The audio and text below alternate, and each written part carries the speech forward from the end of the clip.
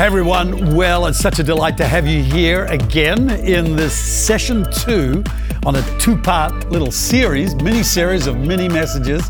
And I'm so glad that you've joined us and that you're here to hear the Word of God, because I know that this can transform our lives. The Word of God has that kind of power. So traveling on from this other session, the first session that we did, talking through a discipling practice. And it's always important when you're reading Scripture that you see the principle in the practice. So, there may be a moment where Jesus is washing the disciples' feet. Well, as a practice, that's not something that we would learn to do in our society because it doesn't mean a lot. But certainly serving other people at the lowest level, that's the principle there. There are principles all through Scripture, like when Gideon, his army is reduced from 30,000 down to 10,000, then down to 300. It just keeps getting reduced all the time. That is, the principle is that God is saying, don't rely on your natural abilities, rely on God. And even if you haven't got a lot, you can still win big. And so there's principles in everything in Scripture. If you just take the time to meditate on the Scripture, you will draw out of it like marrow from the bone, like meat. The juices of the meat start to get into your spirit and give you strength so that you can feed others. Now, carrying on from the idea in Psalm 78, a psalm of Asaph, where he says, Ephraim turned back in the day of battle. They had all the equipment, but they didn't have the heart. The reason they didn't have the heart is because their fathers forgot to tell them about how great God is and about how powerful God is, and to remind them of the stories of those power moments and of the glory of God. In the way he split the sea, he destroyed Jericho, helped people possess the promised land. They stopped telling their kids about the power of God and maybe just concentrated on things like theology and things like theories and things like history and things like geography, whatever. But there are stories that we need to tell and impart to others that bring faith into their spirit, that encourage hearts and help them have the confidence to face their own battles. So, with that in mind, in the New Testament, we have 2 Timothy 2:2. And Paul is writing to this young man who's a slightly shy, timid character. He has worrying, anxious problems. His stomach is often ill with unease. He's a slightly more fragile person than he needs to be for the job that he's got. And so when Paul is writing to him, constantly he says, God has not given us a spirit of fear. And even though fear is Timothy's problem, Paul only mentions it twice, but he mentions faith 27 times in those epistles. So he is concentrating on the answer. And I would say to you as a father, put faith in your children. One of the most loving things you can do to your wife and to your children is to put faith in them. Faith in God, faith in themselves, and faith in other people. And as they have that, they will maximize their life. They'll tap the potential in other people, they'll tap the potential in them, and they'll unlock the power of God. And so telling them, have faith in God. God is with you, kids. He's going to help you. God's going to be with you. It's a matter of putting faith in there, not just saying, I'm going to pray for you. Because that hasn't really got a conclusion about it. We need to say things that are definite, like God is going to move with you. The power of heaven is with you. We can see it. It's the will of God from Scripture, no doubt about it. And when Jeremiah lost faith in himself and God said, I have chosen you before you were born. And he said, oh God, I can't speak for you. I'm too young. God said to him, do not say you're too young. And he starts to put faith in the boy. He says, you go wherever I send you. You'll be powerful. And it's like when we don't have faith in ourselves, God still does. Even his own son, Jesus. You would think, of all the people on the earth who are not going to need somebody to have faith in them, it's got to be Jesus. But he's like us. He became you and me. He became us. And the Father opened up the heavens and said, this is my beloved Son, in whom I'm well pleased. It's impossible to please God without faith. And he said, I'm pleased with this boy. I love this kid. And when you hear that, oh, let me tell you. Let me tell you this, that the most secure people I know on earth are people who are loved. And they know they're loved. Let me read this passage to you in 1 John 4, verse 16. It says, we have known and believed the love that God has for us. God is love, and he who abides in love abides in God, and God in him. Okay, just that first part is incredible. It says, we have known and believed the love that God has for us. There are times you might have felt like God loves you, and you've heard somebody preaching, God loves you. And you can go like, yeah, I get it. And in the moment, it's like beautiful. You think, oh, I'm loved by God. Whew. But there's another step you got to take with that. You've got to believe it. And on that point, a lot of people have difficulty. They feel the love, but they don't quite believe that God does love them. And that's a step you got to take into that faith zone, saying, I believe that he does. Not just because I felt it, but because the Word of God says it.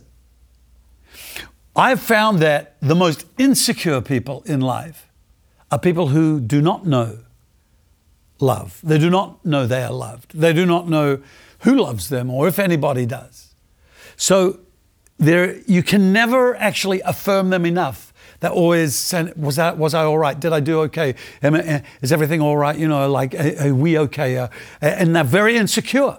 And you're fragile. The relationship is fragile because it could blow up any minute.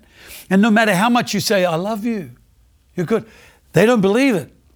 It's like a bottomless pit. You could say it 1,000,000 times. It still wouldn't land because they're cynical. They've been wounded. They've been hurt. They distrust people, whatever. And we live in a world with a lot of people who are in that zone. You know you're insecure if like a person you think is your friend goes off with another person and you get all nervy thing, oh, golly, they have their friend now and they've rejected me. Or you look on Instagram and you get all insecure. These people have got so much and they got so much. If you know you're loved by God in heaven, none of it matters. I've got the greatest security and confidence in the world. I'm loved by God. And we need to be able to tell the people around us these facts. The most secure, confident people I know who are uncaring about the opinions of others, who are uncaring of their own opinion of themselves, even can say, you know what? Even if I don't feel so great about myself, I know that my Father in heaven does. I know that he has put his seal, his love upon me. And that's where Jesus lived. Because from the day of the River Jordan baptism, he had those words in his head. This is my beloved Son. Public affirmation by a father is huge for a kid.